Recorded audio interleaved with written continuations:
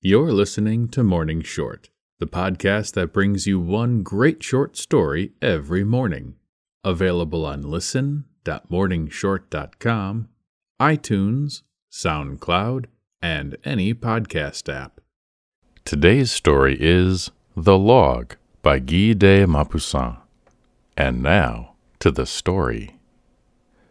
The drawing room was small, full of heavy draperies and discreetly fragrant. A large fire burned in the grate, and a solitary lamp at one end of the mantelpiece threw a soft light on the two persons who were talking. She, the mistress of the house, was an old lady with white hair, but one of those old ladies whose wrinkled skin is as smooth as the finest paper, and scented, impregnated with perfume, with the delicate essences which she had used in her bath for so many years. He was a very old friend who had never married, a constant friend, a companion in the journey of life, but nothing more. They had not spoken for about a minute, and were both looking at the fire, dreaming of no matter what, in one of those moments of friendly silence between people who have no need to be constantly talking in order to be happy together, when suddenly a large log, a stump covered with burning roots, fell out. It fell over the fire dogs into the drawing room and rolled onto the carpet, scattering great sparks around it. The old lady, with a little scream, sprang to her feet to run away, while he kicked the log back onto the hearth and stamped out all the burning sparks with his boots. When the disaster was remedied, there was a strong smell of burning, and sitting down opposite to his friend, the man looked at her with a smile and said, as he pointed to the log, "That's the reason why I never married." She looked at him in astonishment, with the inquisitive gaze of women who wish to know everything, that eye which women have who are no longer very young, in which a complex and often roguish curiosity is reflected, and she asked, "How so?" "Oh, it's a long story," he replied, "a rather sad and unpleasant story. My old friends were often surprised at the coldness which suddenly sprang up between one of my best friends, whose Christian name was Julian, and myself. They could not understand how two such intimate and inseparable friends as we had been could suddenly become almost strangers to one another, and I will tell you the reason of it. He and I used to live together at one time. We were never apart, and the friendship that united us seemed so strong that nothing could break it. One evening, when he came home, he told me that he was going to get married, and it gave me a shock as if he had robbed me or betrayed me. When a man's friend marries, it is all over between them. The jealous affection of a woman, that suspicious, uneasy, and carnal affection, will not tolerate the sturdy and frank attachment, that attachment of the mind, of the heart, and the mutual confidence which exists between two men.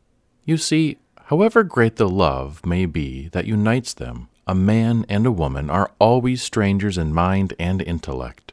They remain belligerents. They belong to different races. There must always be a conqueror and a conquered, a master and a slave. Now the one, now the other. They are never two equals. They press each other's hands, those hands trembling with amorous passion, but they never press them with a long, strong, loyal pressure, with that pressure which seems to open hearts and to lay them bare in a burst of sincere, strong, manly affection.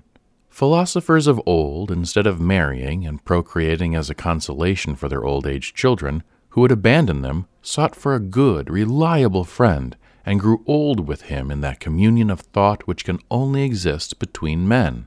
Well, my friend Julian married.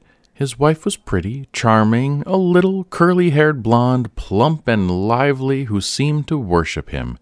At first I went but rarely to their house, feeling myself de trop. But somehow they attracted me to their home. They were constantly inviting me and seemed very fond of me. Consequently, by degrees, I allowed myself to be allured by the charm of their life. I often dined with them, and frequently, when I returned home at night, thought that I would do as he had done and get married, as my empty house now seemed very dull. They appeared to be very much in love, and were never apart. Well, one evening Julian wrote and asked me to go to dinner, and I naturally went. "My dear fellow," he said, I must go out directly afterward on business, and I shall not be back until 11 o'clock, but I shall be back at 11 precisely, and I reckon on you to keep Bertha company." The young woman smiled. "It was my idea," she said, "to send for you." I held out my hand to her. "You are as nice as ever," I said, and I felt a long, friendly pressure of my fingers, but I paid no attention to it. So we sat down to dinner, and at 8 o'clock Julian went out. As soon as he had gone, a kind of strange embarrassment immediately seemed to arise between his wife and me. We had never been alone together, and in spite of our daily increasing intimacy, this tete-a-tete placed us in a new position. At first I spoke vaguely of those indifferent matters with which one fills up an embarrassing silence, but she did not reply, and remained opposite to me with her head down in an undecided manner, as if she were thinking over some difficult subject, and as I was at a loss for small talk, I held my tongue. It is surprising how hard it is at times to find anything to say. And then also, I felt something in the air, something I could not express, one of those mysterious premonitions that warn one of another person's secret intentions in regard to yourself, whether they be good or evil. That painful silence lasted some time, and then Bertha said to me, "Will you kindly put a log on the fire, for it is going out?" So I opened the box where the wood was kept, which was placed just where yours is, took out the largest log and put it on top of the others, which were 3 parts burned, and then silence again reigned in the room.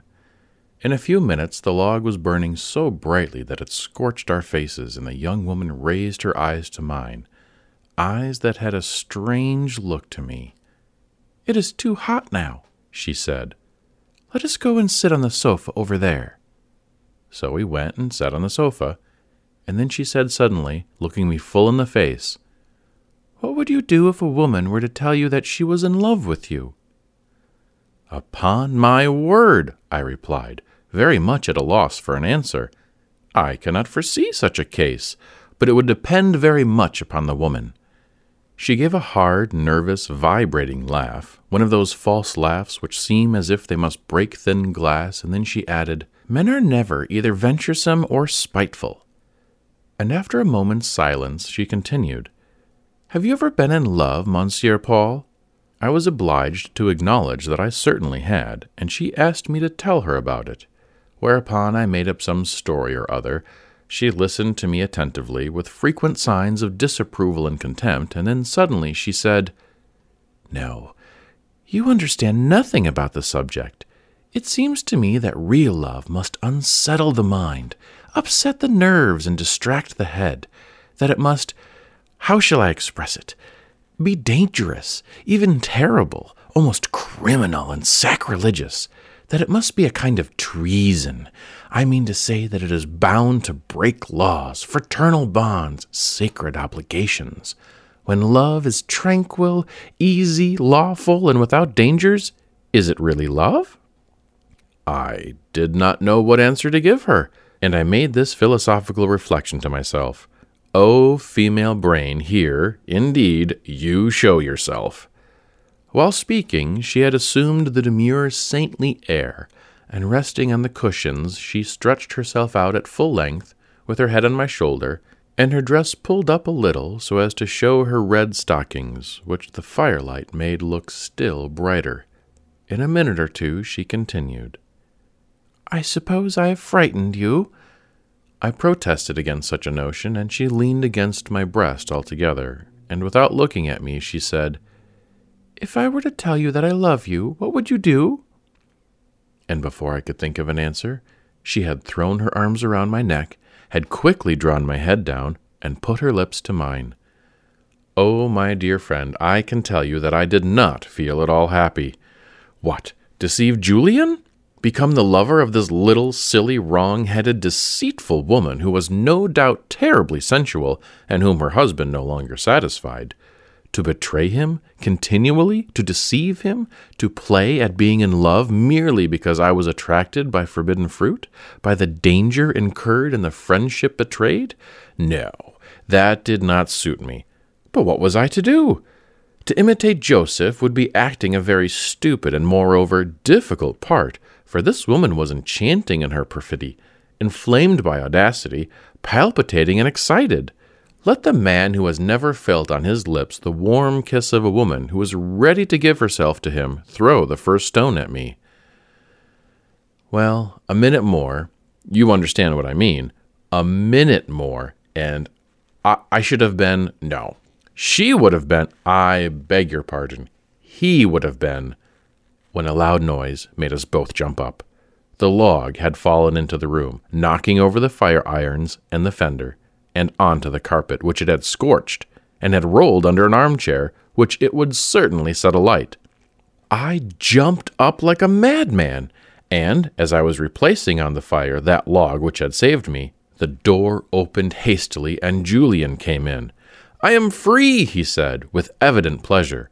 "The business was over 2 hours sooner than I expected." Yes, my dear friend, without that log, I should have been caught in the very act, and you know what the consequences would have been. You may be sure that I took good care never to be found in a similar situation again. Never, never. Soon afterward, I saw that Julian was giving me the cold shoulder, as they say. His wife was evidently undermining our friendship. By degrees, he got rid of me, and we have altogether ceased to meet. I never married, which ought not to surprise you, I think. Before your next story, rate us 5 stars on iTunes. We count on your tweets and reviews to help us bring our stories to the largest number of readers possible. Visit share.morningshort.com to invite your family and friends to listen to stories from Morning Short. Learn more about the Morning Short Project and sign up for our daily emails at morningshort.com.